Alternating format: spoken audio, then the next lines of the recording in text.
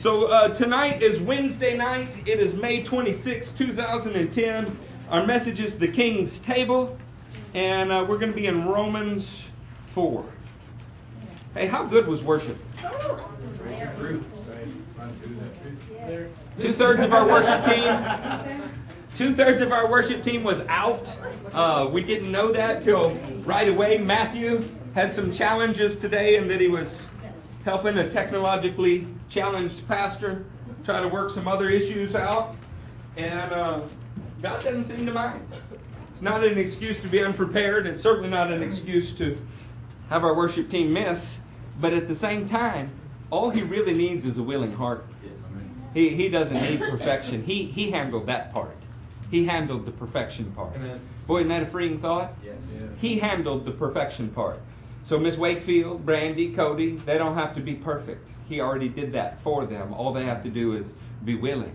CJ doesn't have to get it all right, although we appreciate you trying, brother.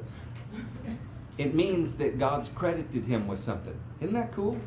Doesn't that take some pressure off of you? Are you like me in that you strive, you want to get it right, and it hurts you when you don't? Yeah, but there are people in this world that all they can think about is that they haven't gotten it right. This is an assault on who God has called you to be. It places too much burden upon you and not enough trust in what Jesus has done for you. In Romans 4, I want to share something with you about an ancient covenant. There was a covenant with a man named Abraham. I've taught this so many times tonight. I don't want to teach on the Abrahamic covenant. What I would like to tell you is that God picked a man. In Genesis 18 says he picked him because he would teach his children what was right. In other words, what God invests in you, he doesn't simply want to waste on you. He wants it to grow. He wants it to be passed down for everybody that ever comes into contact with you. And God knew Abraham would do that. He went so far in Genesis 12 as to tell Abraham, I'm going to bless you, man, and I'm going to bless you to the point that all the nations on the earth will be blessed through you. I will bless you so that you can be a blessing to others.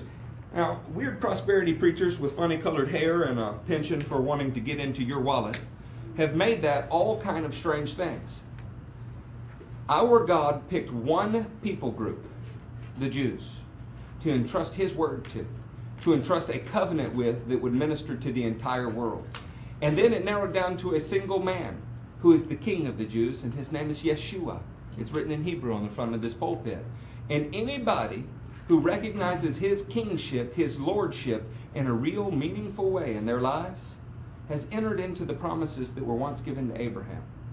Okay, that's the Abrahamic covenant. That's all we'll teach on it tonight. But I want you to hear the way in which it's presented in Romans 4. Romans 4, starting in verse 16. Therefore, the promise, all of those promises I just told you about, therefore the promise comes by faith. Another way to say that is trust.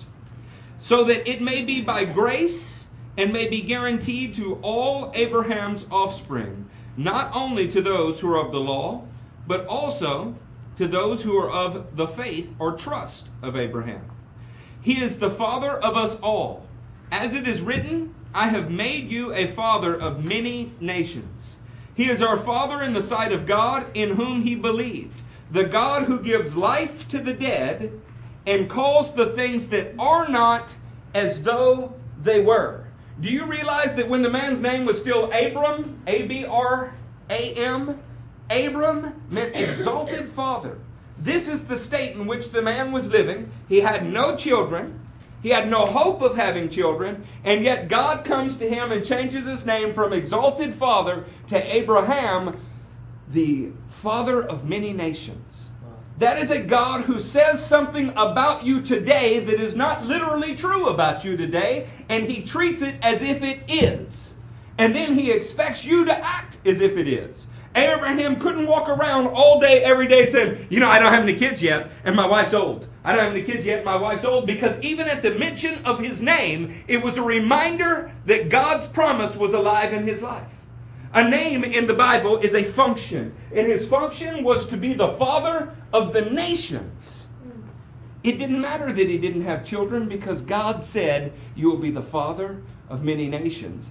This is as good as done. Now that's all fine and well when we're talking about Abraham.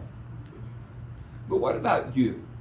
When the Bible says that you are a son of God, do you walk around calling yourself a poor old sinner?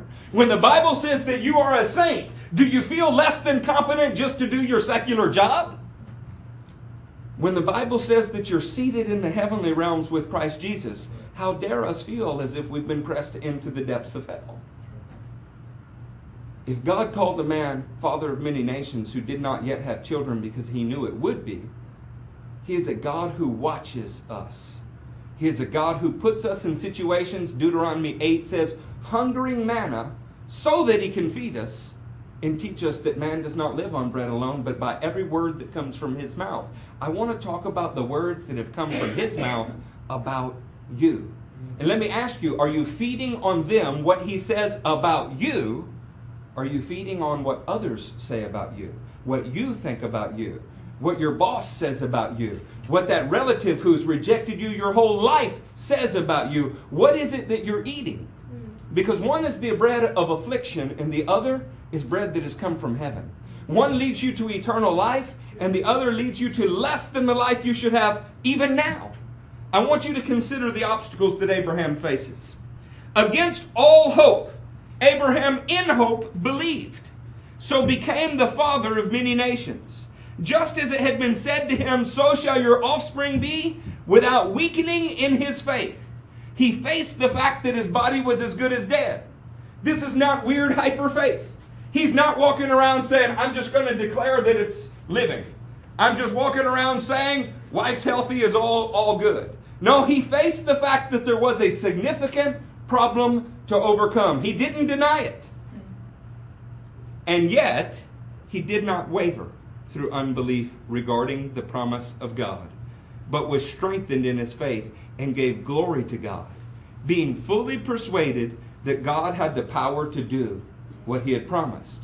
The faith of Abraham that you are now a part of is the faith that says, there are problems all around me. There is no way that the promise that God has given me could be true looking at what I see, and yet I am persuaded that it is true because I serve a God who even raises the dead. Yes. Amen.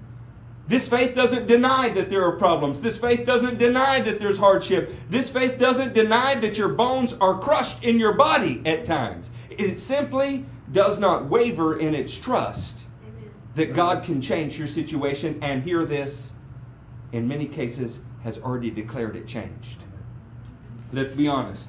If we measure our lives by the amount of actual literal sins that have occurred in our lives, none of you, none of me, none of me, I'm in the plural now, I don't know how that happened. I am not righteous.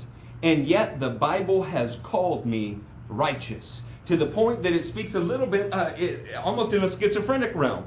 So that if I sin, it's no longer me who sin, but sin living in me, and I count myself dead to it. Well, is Paul crazy?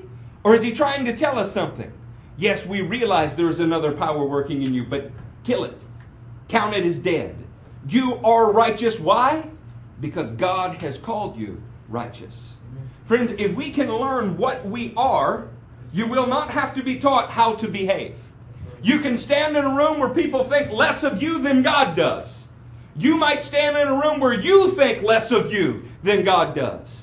But when you feast on the word in your spirit that he says about you, you begin to act as more than they say or you have said about you.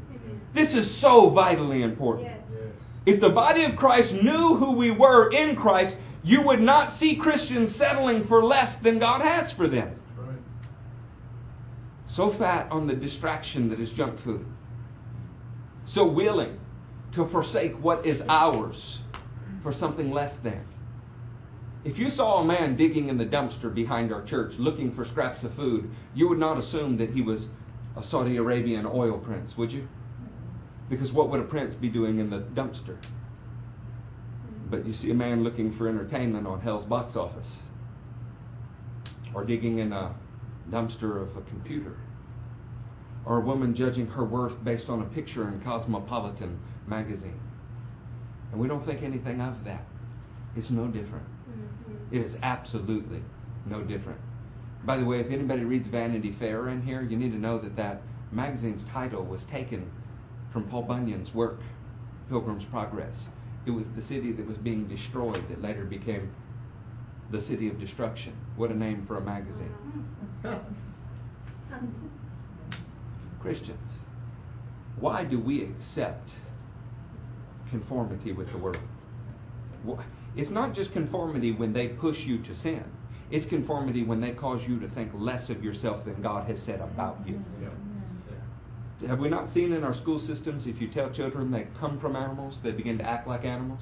Well, if you tell Christians they're something less than saints, they will be something less than saints. You tell them that they have to cry for 10 hours and maybe God will do something for them, and guess what? They cry and cry and cry and it doesn't happen. You tell them that they have already been endowed with heavenly things and it is their job to stand up and use them, and guess what? It happens. Amen. I'm not teaching you a theory. I'm telling you what my life has been about. The King of the universe did for me what I could not do for myself. Now I refuse to lessen it by talking about how bad off I am. Yet he did not waver through unbelief regarding the promise of God, but was strengthened in his faith and gave glory to God, being fully persuaded that God had the power to do what he has promised. We need to understand that wavering, wiffle-waffling, it's not, we say we have no problem believing that God can do it. When you have a problem believing that God can cause you to do it, you are in effect accusing God of not being big enough to use you. Everybody understands that Jesus walked on the water and you believe that. How many of you believe when he says for you to step out of the boat that you walk on the water though? See, this is where the rubber meets the road. You have no problem praying with me. Chris and I are at the altar and Chris says, Lord God, give him the faith. And Chris has no problem believing that Eric can have the faith for it because it's someone else. But what happens when God says, Chris, I want you to stand and do it? Is this where our faith shrinks back? Are we sure that God will do it for someone else, but not so sure he'll do it for us? And why is that? Is it because there's an adversary in your ear all of the time telling you what you have and have not done correct, and all the reasons that you don't measure up, and all the reasons that the King of the universe doesn't want you, when Hebrews 10 says you are to come boldly into his presence? You're already called sons. You're already redeemed. We don't need to wait for God to show up. He's waiting for us to show up. We don't need to wait for God to move. By definition, he is already moving. You've never seen wind that was standing still. It's not wind. Ruach, God's Spirit, is by definition on the move. The question is, are you moving with him, or have you failed to perceive what he's doing? Our God is not stagnant. He's been working from the very beginning, but are you working with him, or are you just ignoring it? You are a son and a prince. Our father Abraham understood this, and it was many years, decades, in seeing the fulfillment of the promise, and he never in his lifetime saw it like God spoke of it. But he will. We will all join him at a feast. We will sit down on a mountain. Isaiah 25 says, where the earth and sky have fled from his presence, Revelation says, and we will sit on this mountain and we will watch death get rolled up like a garment and thrown away. And we will have the finest of meats. And I don't know why he does it, but it seems that he ages wine. Sorry, Abel, it won't be iced tea.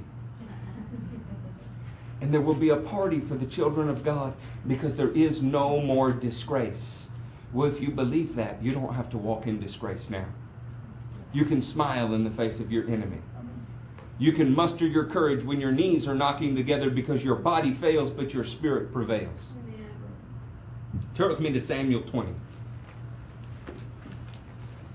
Is it all right if we preach a little bit tonight? First or second? First. There. There. Don't let Mandy beat you every time. There. She likes to win. That's good. God uses that desire.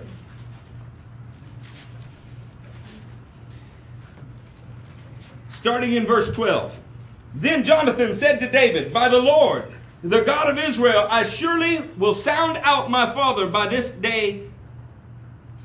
time, the day after tomorrow. Sound out. You ever heard that? Fred was in the Navy. That's a shipping term. To sound out something means to find out how deep it is. This brother is going to examine his father. He's going to find out what is in his heart. You know what's in the man's heart by his actions. Ladies, don't let him tell you anything different. Amen. Lips lie, actions don't.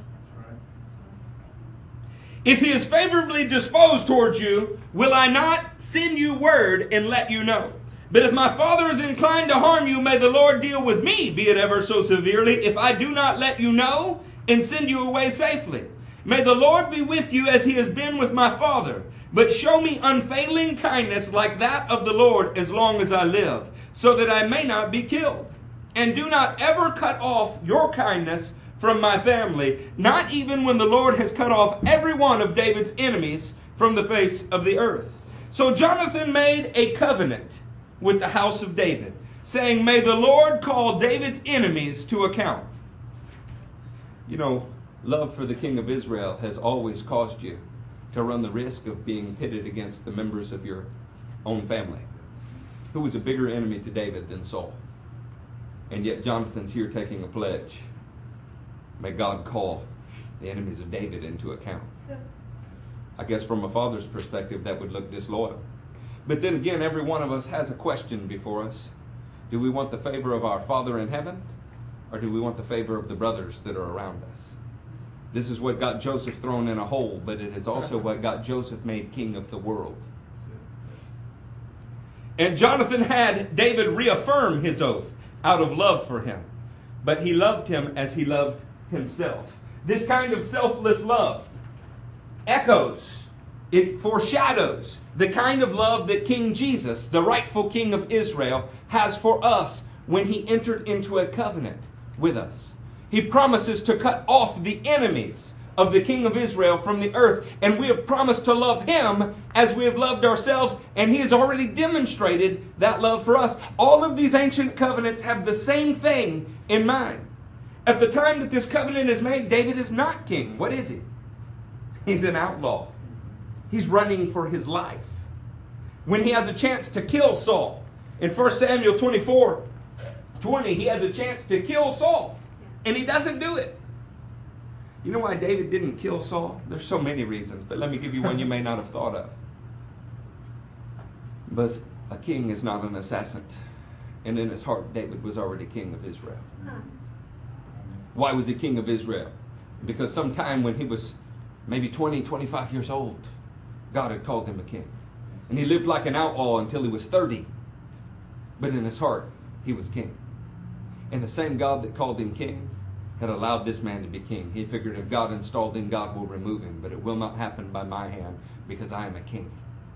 I don't need to make it happen by my own hand. I simply need to wait on the Lord. Come on, does that sound like a prophecy you heard in worship? That was Jeremiah 17, if you'd like to read about it. Cursed is the man that leans on flesh. Cursed is that man. You do not have to make righteousness happen for you. You do not have to make your calling happen for you. You do not have to make your life look like the picture God showed you. You know what your job is? Live. Live. Live and love. When you do those things trusting Him, He will take care of the rest. Psalm 138 says it is His purpose in your life. His purpose. He bought you. He gave you a purpose. He will fulfill it. Your job is to live, to love, and to be trusting in Him. Trust-grounded obedience to His Word takes care of everything. The devil would have you believe that you never quite measure up. Never quite measure up. Of course, you need to consider that source. Why would he feel that way? The Bible says my foot is already on his head. That's right. I don't know about you, but if we're fighting and you're under my feet, I don't care what you have to say anymore. You're defeated. It's done. Your opinion no longer matters. You rebelled, you resisted, and now you've been repelled. It's done. We don't need to sit around and talk to an accuser who's already been thrown out of the heavens. The Bible says you stand free from accusation. The book of Colossians says that. You are free from accusation, without spot or blemish. I have already read the end of the book, and you are a bride coming down from heaven, beautifully adorned. Why would we think of ourselves as anything less? The reason is we are listening to the wrong voices. And one of them might be your own. So David, he is declared king, but he is not walking in his kingship yet. But in his heart, he set aside that he is king. The problem is there's an antichrist-like figure. This reminds me very much, by the way, David, was he picked because of his height or his appearance? You might say he had no beauty or majesty to draw men to him, like another king of Israel who would come. Was he the first among his brothers that would be picked? No, he had 7 brothers. That meant he was the 8th. The weren't. The one that nobody would have picked. He was just a little too common. In Matthew 27:11, Jesus confesses before Pilate that he is, in fact, the king of Israel. He's the king of Israel before Israel has received him as king. Sounds very much like David, but in his heart, he is king. Why is he king? Because God has said he is king. He's king and his soldiers are not fighting. He's king and his subjects are not present. He is king and they have all deserted him, but he is king. Why? Because his circumstances says he's king? He's about to die like a common criminal. But he is king. Why is he king? Because God said he was king. They buried his body in a grave, but it didn't stay there. Turn with me to Hebrews 2.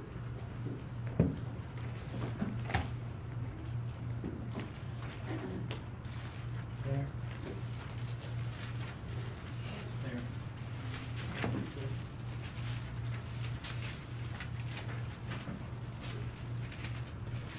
In the 2nd chapter of Hebrews, starting in the 5th verse.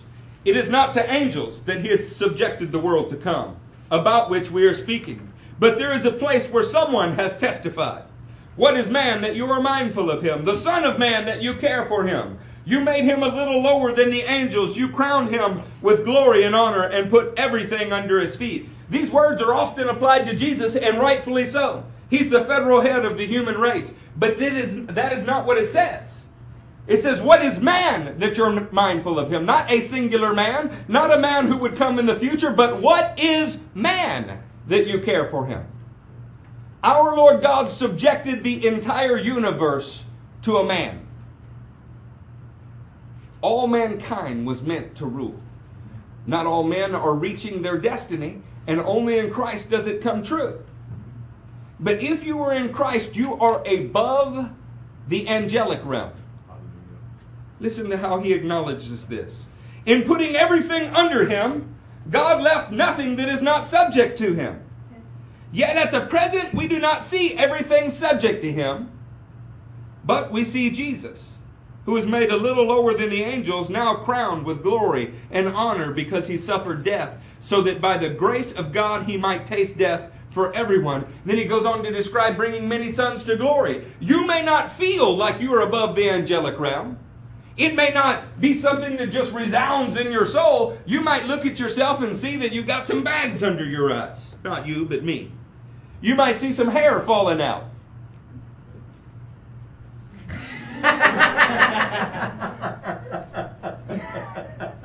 You might see something that you don't like very much. But you know what you can see? There's a man in the Godhead. And it's Yeshua. You can see him who was a common rabbi of his day. I'm not speaking about a sinless nature. I'm just talking about the way he appeared to everyone else. And he has now got all of the authority of God at his disposal, and he is God. This ought to give you hope in your most dire situation. They killed him like a criminal. They treated him like a drunkard. His own friends and family, the 2nd chapter of Mark says, thought he was crazy. But what did God say he was? A king. You need to decide whether or not you belong at the king's table. But before you make that decision, I would like to ask you something. If Matthew owned a company, let's just say it's the Perot Company,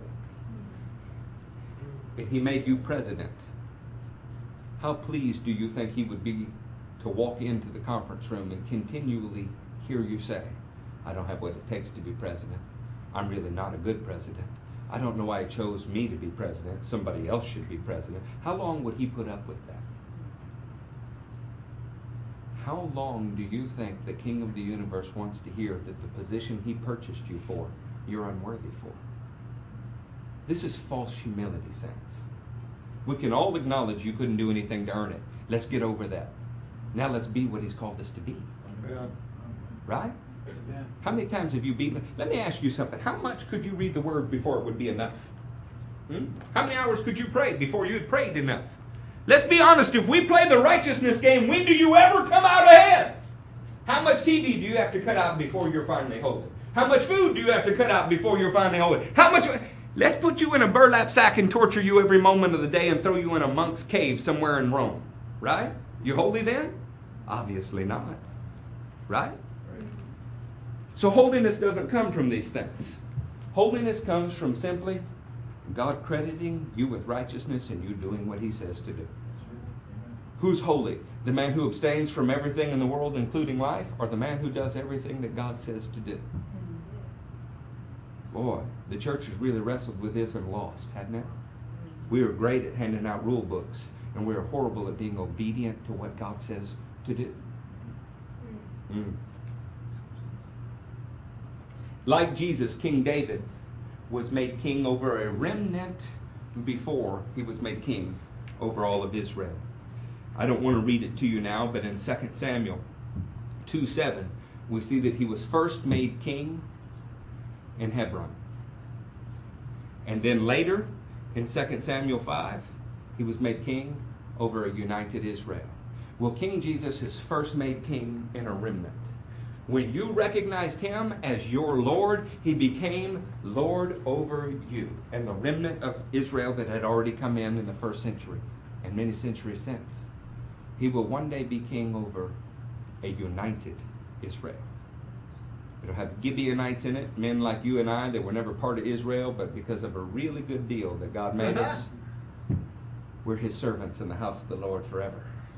And it'll have true Israelis in it, and all of Israel will be saved, and they will be under one king.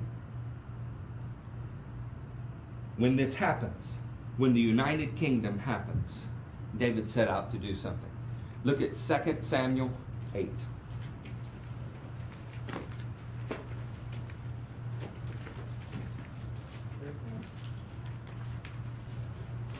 One of you's there. Where are the rest of you? There. In 2 Samuel 8. In the course of time, David defeated the Philistines, and he subdued them. Where have you heard that word before? It's in Genesis. It's man's original occupation. It's interesting, and I don't want to teach this tonight either. I just don't have time. But when you look at David, you see a man who brings joyful worship and the portable presence of God into a tabernacle, a fleshly dwelling. You see a man who wars and defeats all of Israel's enemies. In other words, you see the king of Israel who is not always recognized as king of Israel, but he carries the presence of God in joyful worship and subdues the enemies of God. There was another king, Saul. This was a king that was the people's choice. A king that ruled on consensus and was ruled by his own fears so that he did evil and would not do what God said. And yet there is a third king. He was the son of David. He came after David's reign. A time of peace when a permanent dwelling for God was made. He also took 12 advisors and set them on 12 thrones over the 12 tribes of Israel. Also the nations came to him for his wisdom and his understanding. Are you beginning to see something in these three kingships?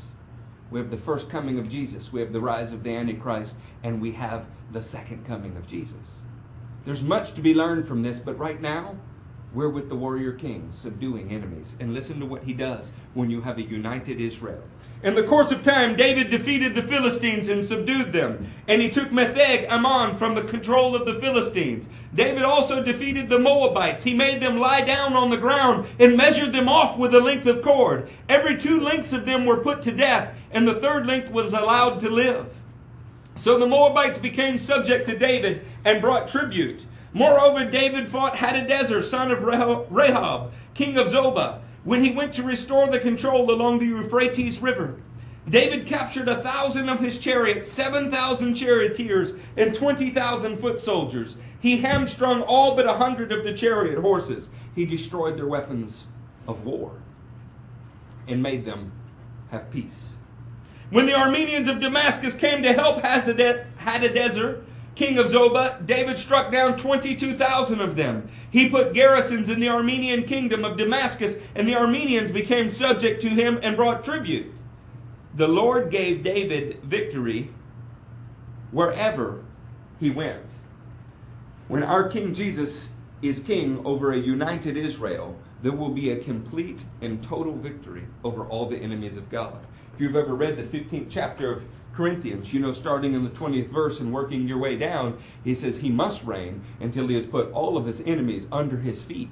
Then the end will come when the Son hands over the kingdom to the Father, who first subjected the kingdom to him. This is the goal and the plan of God. There is one man who has made it into the Godhead in a glorified, resurrected body. In him we will all find victory. But the Word says some things about us right now.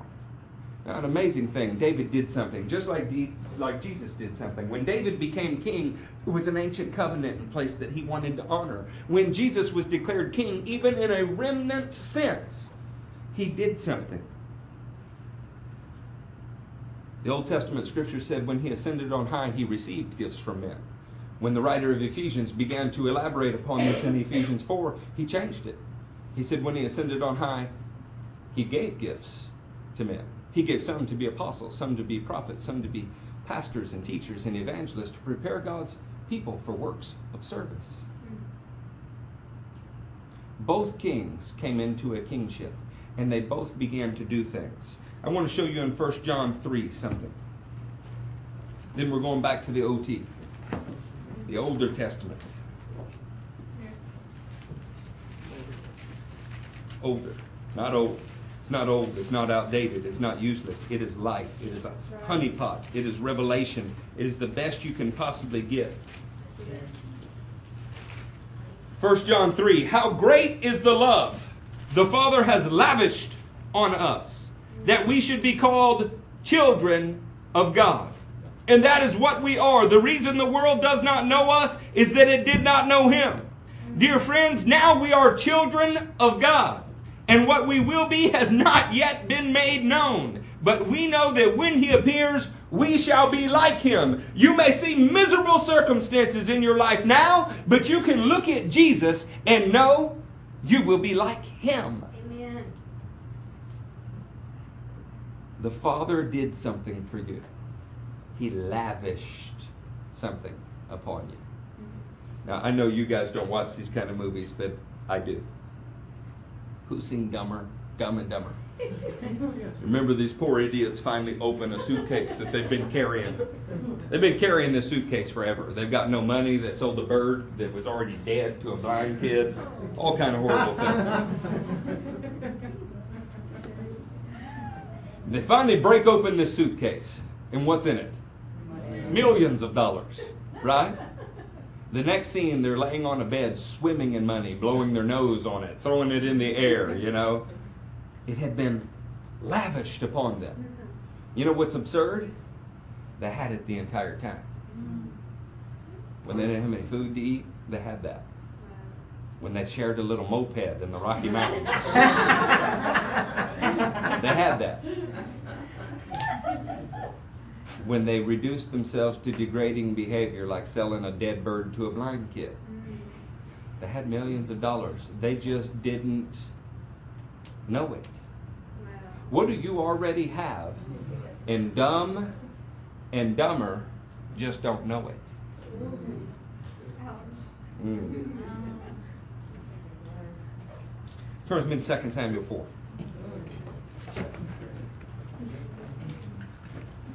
I never promised that any of you would like me. There.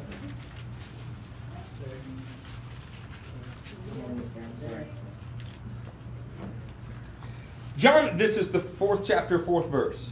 Jonathan, son of Saul, had a son who was lame in both feet. He was 5 years old when the news about Saul and Jonathan came from Jezreel. His nurse picked him up and fled. But as she hurried to leave, he fell down and became crippled. His name was Mephibosheth. This young man happens to be 5 years old. He's crippled. He's from a place called Lodabar, which, depending on your Bible dictionary, speaks of a very dry place. We're going to see in a minute he refers to himself as a dead dog. But he did have something in his favor. Whose son was he? And Jonathan was a man who was in covenant with the king of Israel. There was an ancient covenant in place that is about to dramatically affect Mephibosheth's life. Does it matter what Mephibosheth thinks about himself at this point? Does it matter what he is able to do for himself at this point? Does it matter at all? No, there's simply a covenant in place. In fact, he can't walk right. He has nobody to teach him. He has nobody to feed him. He has nobody to protect him. And in his own estimation, we're going to hear that he is a dead dog. But when the King of the universe says something about you, you better not make him out to be a liar. Turn with me to the 9th chapter. There. Was it his fault he was dropped? Was it his fault that his grandfather was wicked? Yeah. Was it his fault that he was born to a dynasty that was diseased with cowardice and the fear of man? And yet all of those things were true about him. Saints, it may not be your fault that you were born a sinner, that you're a descendant of Adam. But we are all from the same disease stock and we carry the same problems. It was not when you were cleaned up and at your best that the King of the universe came and spoke to you. Mm-hmm. It's when you were crippled in both feet in a dry place with nobody to protect you, nobody to feed you, and you realized you were utterly helpless. And if you've never been in that place, then you are not saved. You're still leaning on your own arm and calling it God's. But if you've been in that place, if like me, from time to time you frequent that place, then you know what it is to experience life from the dead when the King of the universe calls you something better than what you know you are. Amen. David asked, "Is there anyone still left of the house of Saul to whom I can show kindness for Jonathan's sake?" Does this have anything to do with Mephibosheth? No. Get over yourself. It's got nothing to do with you. It's got something to do with the obedience of Jesus in the covenant that his own arm worked for you. He didn't say, "Hey, look, I've always kind of liked Mephibosheth. Could you go find him?" He said, "Is there anyone left who is a part of that covenant?" He would have taken anyone. Jesus told the parable about people called to a wedding, and those who were invited didn't come. So what did he say? Go get the lame. Go get the beggars off of the street. They'll come. And here we are. But you know what? When he gives you his garments and he puts you at his wedding table, you're not lame or a beggar anymore. David asked, "Is there anyone still left of the house of Saul to whom I can show kindness for Jonathan's sake?" Now there was a servant of Saul's household named Ziba. They called him to appear before David, and the king said to him, "Are you Ziba?" "Your servant," he replied. Can you see how they might have been a little nervous since they'd worked for Saul to show up before David? Yeah. Hi. I know I was there when he was throwing spears at you and stuff, but I hope you didn't think I was with him. The king asked, "Is there anyone still left of the house of Saul to whom I can show God's kindness?" What is the point of salvation? That God's kindness would be displayed in your life. Not your righteousness. Not your ability to follow his rules. Ziba answered the king, "There is still a son of Jonathan. He is crippled in both feet." Does this enhance or detract from God's kindness? The fact that he's crippled. It enhances it, doesn't it? I mean, it shows that it's even kinder deed than if he could take care of himself. He has no hope except the King of Israel now. This might be the spirit in which Romans 6 is written, where he says, so if my sin enhances God's glory, shall we continue sinning? And he says, halah. By no means. It actually means heck no. It really does. It actually means heavens no. We died to sin. I'm not saying that the worse you do in the Lord, the more glory he gets. What I'm saying is you never did that good anyway. Now die to what once bound you so that you might live to him who has freed you. We're not arguing for a license for immorality in here. We're not telling you shoot for the minimum. But what we are saying is, let's go ahead and acknowledge you're not going to hit perfection. So, strive by dying to what bound you and live to him. He's not punishing you, saints. He's not looking for a chance to go, Bob slipped out. Bam! I got him. If he was waiting for that, Bob, wouldn't he have crushed you a long time ago? See, these are preachers' tools to fill an offering. They're preachers' tools to fill an altar. If I can make you feel bad enough about yourself, maybe out of guilt you'll do something. I think guilt is out of place for God's people. Guilt is something that you do away with as you come in the presence of God. You are made to walk with a clean and pure conscience before him so that you can hear his voice. Sin does not keep God from moving in your life. If it did, you never would have gotten saved. The problem with sin is it keeps you from moving in God's life for you. Let's be honest now. You know when you hadn't done something right, you're a little timid to come into his presence, right? You're supposed to be. And what are you supposed to do with that? You're supposed to confess it.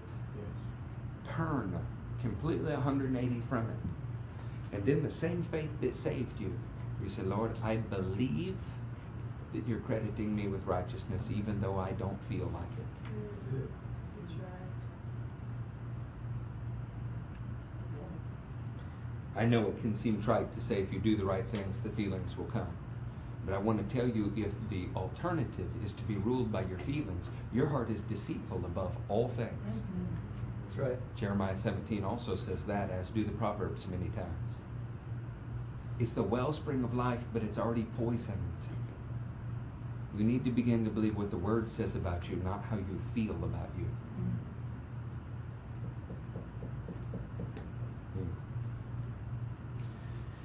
Where is he? The king asked. Ziba answered, he is at the house of Machir, son of Amiel, in Lo-Debar. I thought Denham Springs, Louisiana was a bad place. So King David had him brought from Lo-Debar. Sounds like one of those states now that I think about it. They're below the bar. From the house of Machir, son of Amiel. I was talking about Mississippi. When Mephibosheth, son of Jonathan, son of Saul, came to David, he bowed down to pay him honor. David said, Mephibosheth. Do you have a punctuation mark there? You know, there is no punctuation in Hebrew. So how does that work? The translators are trying to convey something that is written in the rhyme and meter of the Hebrew. The very letters that the prophets wrote this down with are spaced in such a way to build anticipation that David is excited to see Mephibosheth. You tell me next time you're travailing before the Lord. David was excited to see Mephibosheth. Why? Did he suddenly get healed? Nope. Did he suddenly get a new ancestry? Nope.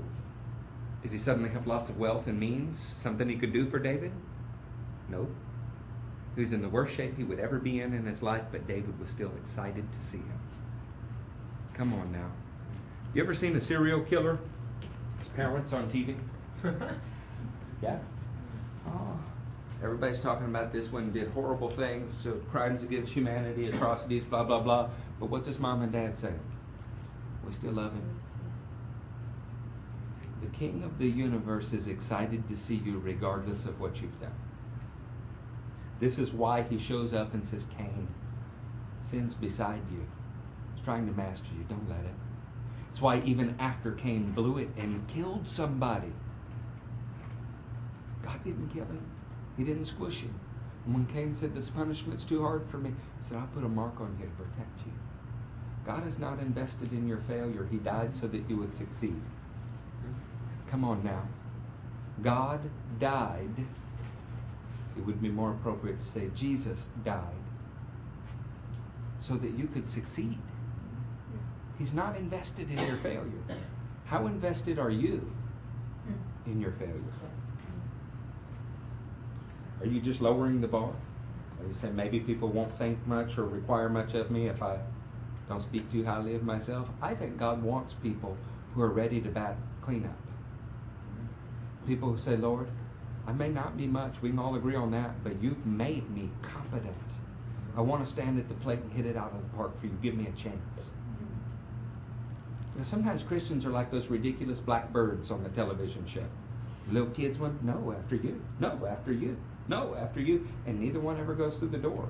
We are so falsely humble, have such a wrong view that nothing will get done because, we don't want anybody to think we think too highly of ourselves. Is it wrong for Matthew to sing because he can?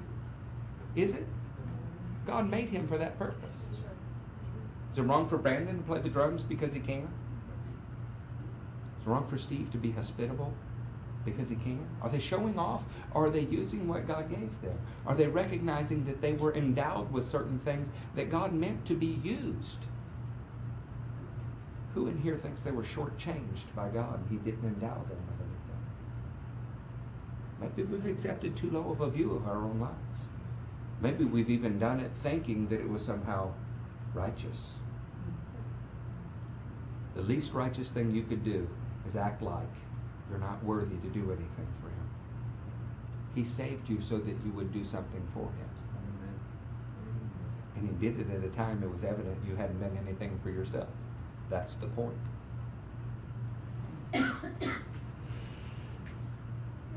When Mephibosheth, boy that's a mouthful, son of Jonathan, the son of Saul, came to David, he bowed down to pay him honor. David said, Mephibosheth, your servant, he replied.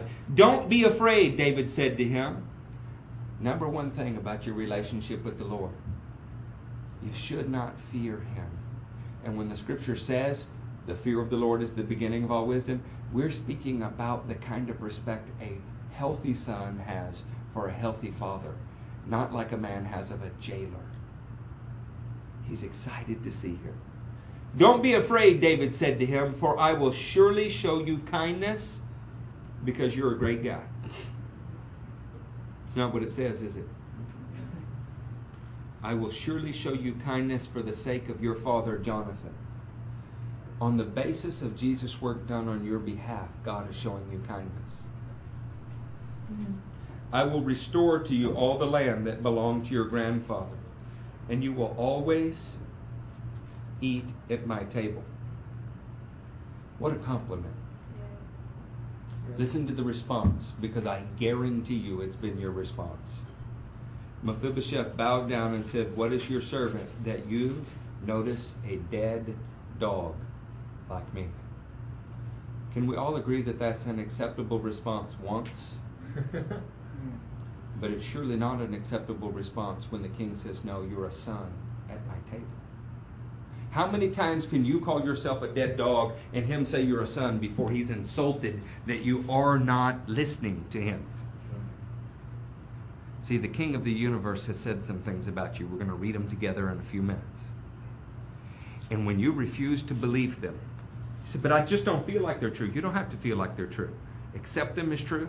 Begin to dwell on them, meditate on them, chew on them, speak them over you until you teach your flesh to feel like it's supposed to feel. Oh, I don't like that. You're saying I can't acknowledge my emotions. I'm saying you don't let an emotion that is hostile to the Word of God control you. And if you think that I've got that mastered, talk to Jen. She'll set you straight.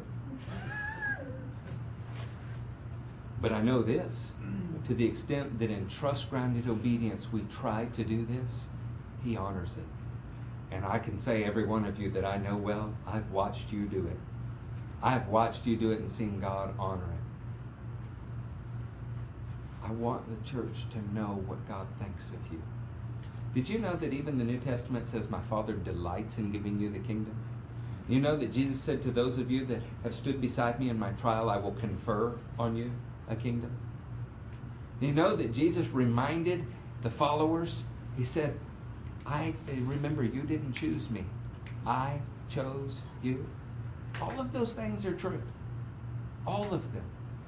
If this message is depressing to you, you need to adjust your meter. I want to tell you, nothing's wrong with the Word. And as poor as my communication styles may be, nothing's wrong with me.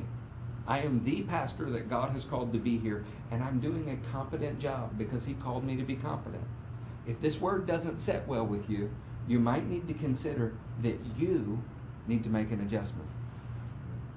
Because God's Word says things about you that you have to begin to believe if you're going to be what He's called you to be. Does a man have to feel like the head of his house to be the head of his house?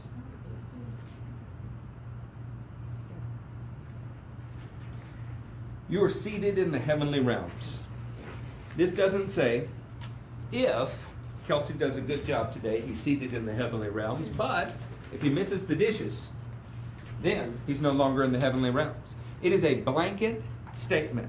It comes from Ephesians 2:6, and God raised us up with Christ and seated us with Him in the heavenly realms in Christ Jesus. If you read it in its context, it was for a purpose, and it had nothing to do with you.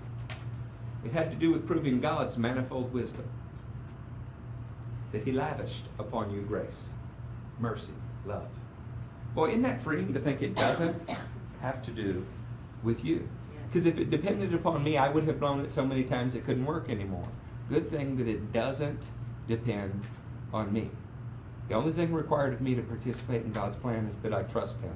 And sometimes it's just a little thread I'm hanging on to. And sometimes I can't muster a smile. And sometimes I'm beat down to a little greasy spot on the ground. But how dare I stay there? Well, how long can I stay there? Well, you fight to be weak and you'll stay that way. I'm going to fight to praise Him and He will raise me up. Oh, yes.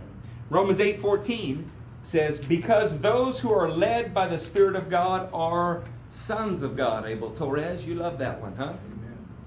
You are a son of God. This is like Mephibosheth being seated at the table. Everything God has, He's given to you. It's true. I whipped Gabe. I whipped him right in front of the school the other day. I think they're going to call social services on me. But there is nothing in my life that I would not give him. Nothing. I would give him my very life because I love him. Just because you're disciplined of the Lord from time to time doesn't mean that you're not His son. Hebrews 12 says it's the proof that you're His son. Ephesians 3:6. This mystery is that through the gospel the Gentiles are heirs together with Israel, members together of one body, and sharers together in the promises in Christ Jesus. We are co-heirs of everything that has been promised to God's people.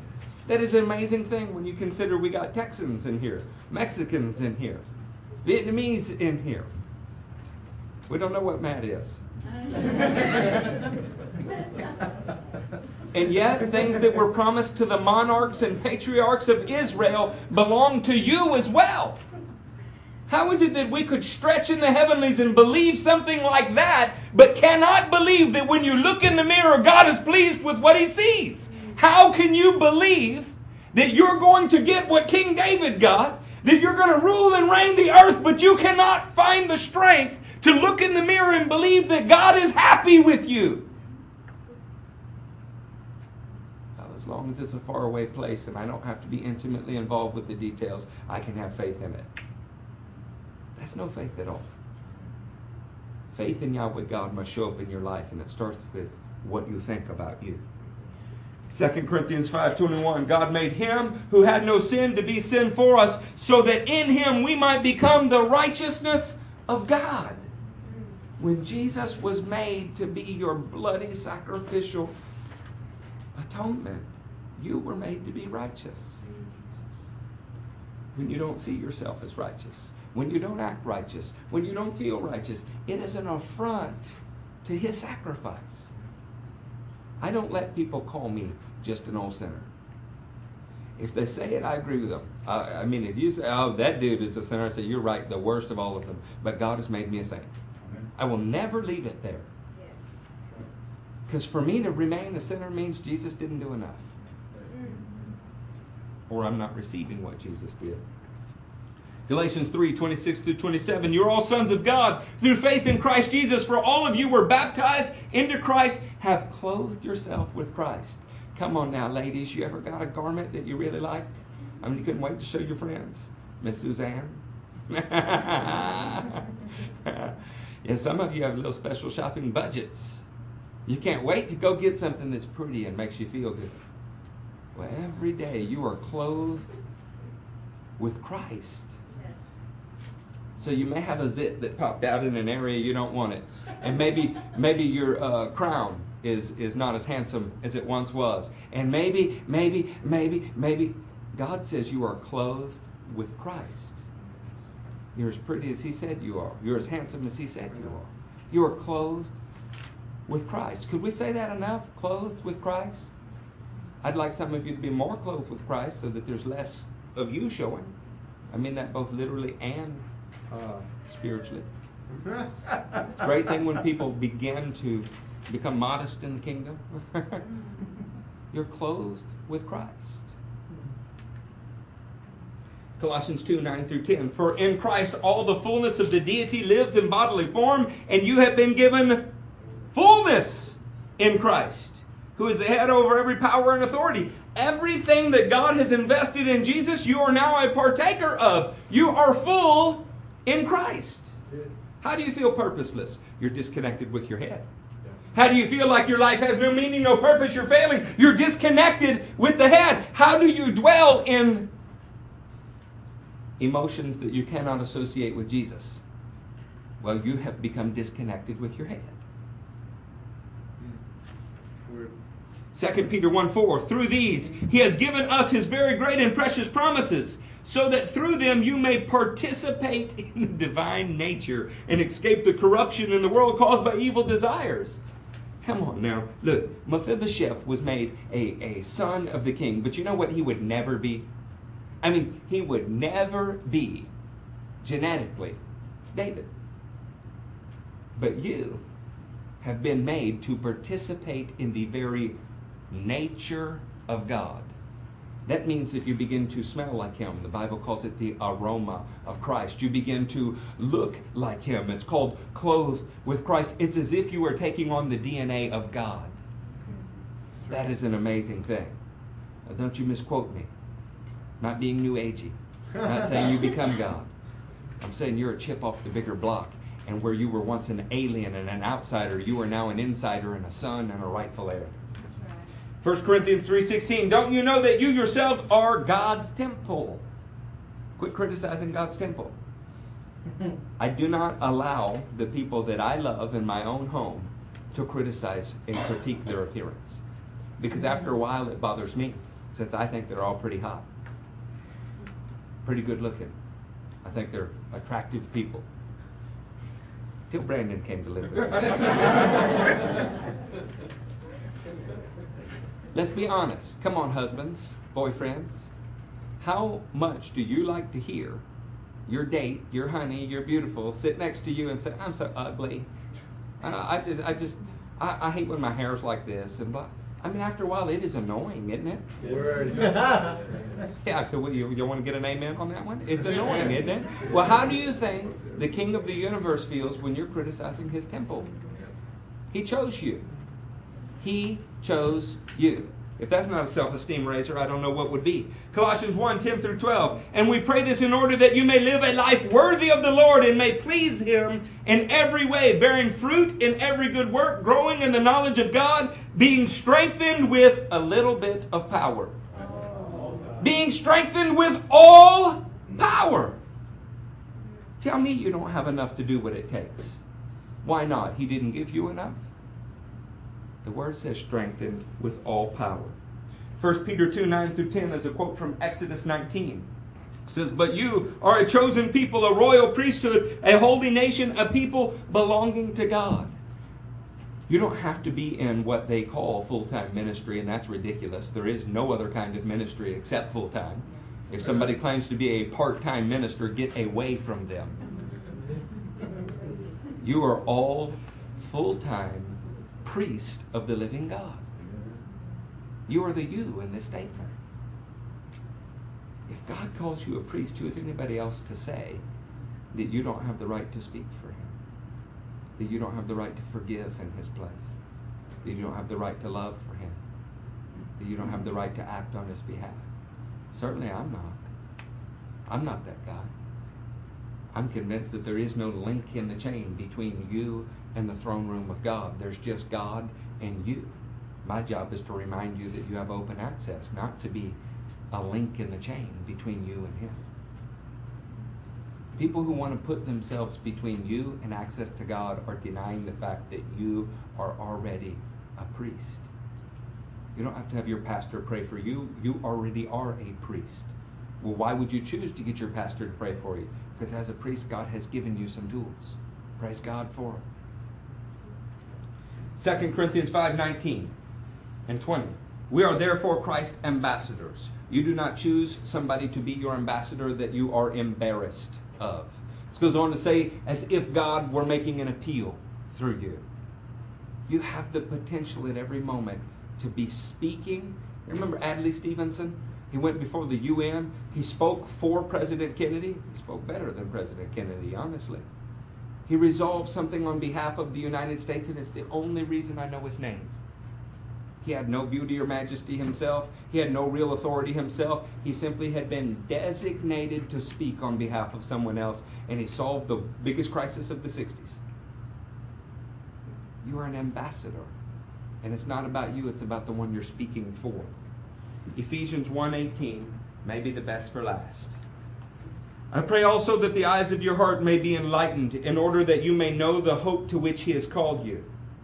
You need to pay careful attention to this wording. The riches of His glorious inheritance in the saints. We talk all the time about what we are inheriting. We talk very little about what God is inheriting. He is looking forward to the day that Dustin and Chris literally, physically belong to Him. You are His inheritance. Come on now, let's pretend for a moment. Let's just think for a moment that CJ has got this wealthy relative. I hope he doesn't really have one. It's on the internet. I actually don't hope that you don't. I mean, don't get me wrong. And that wealthy relative has spent a long time setting aside a trust for CJ. Do you think CJ would look forward to that? Think he would want that? Think he might even count off the days until he was old enough to own the inheritance? God describes you in those terms. You are His inheritance in the saints. If I walked up and said, "Oh, CJ, your trust fund's really pathetic," isn't that pretty insulting? Well, be careful what you tell God about His trust fund. You are His inheritance. Y'all stand to your feet. If Jennifer attacks me with a shoe or something because I went past 9, form a human shield around your fearless leader.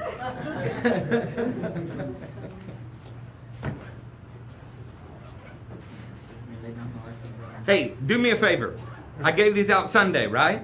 And good 50% of them remained in the church, which kind of defeated the purpose of printing them off and giving them to you. And then I'm giving them to you again tonight. Even if you don't want it, don't hurt my feelings by leaving it here. Okay? Do me the courtesy of throwing it away somewhere outside of the church. And if you believe that you were called to this church and that God might speak through the leadership of the church for your behalf, you might tape it somewhere in your house or your car, or somewhere that you would see it. You might even learn to speak words of affirmation by saying it. You know, the Hebrews meditated by mumbling, speaking the word of God. It's pretty difficult to mumble to yourself that you're the righteousness of Christ all day long and then think you're a dog. Yeah. Mighty God, Lord, we ask that you would give us the courage to believe what you've said about us. We can, like Abraham, acknowledge that it looks as if we're good as dead. Death is all we've ever really produced. But I'm not going to waver in my trust of you. Lord, I believe that you're able to perform all that you have promised. I choose to believe that I have what this word says I have. That I am what you say I am.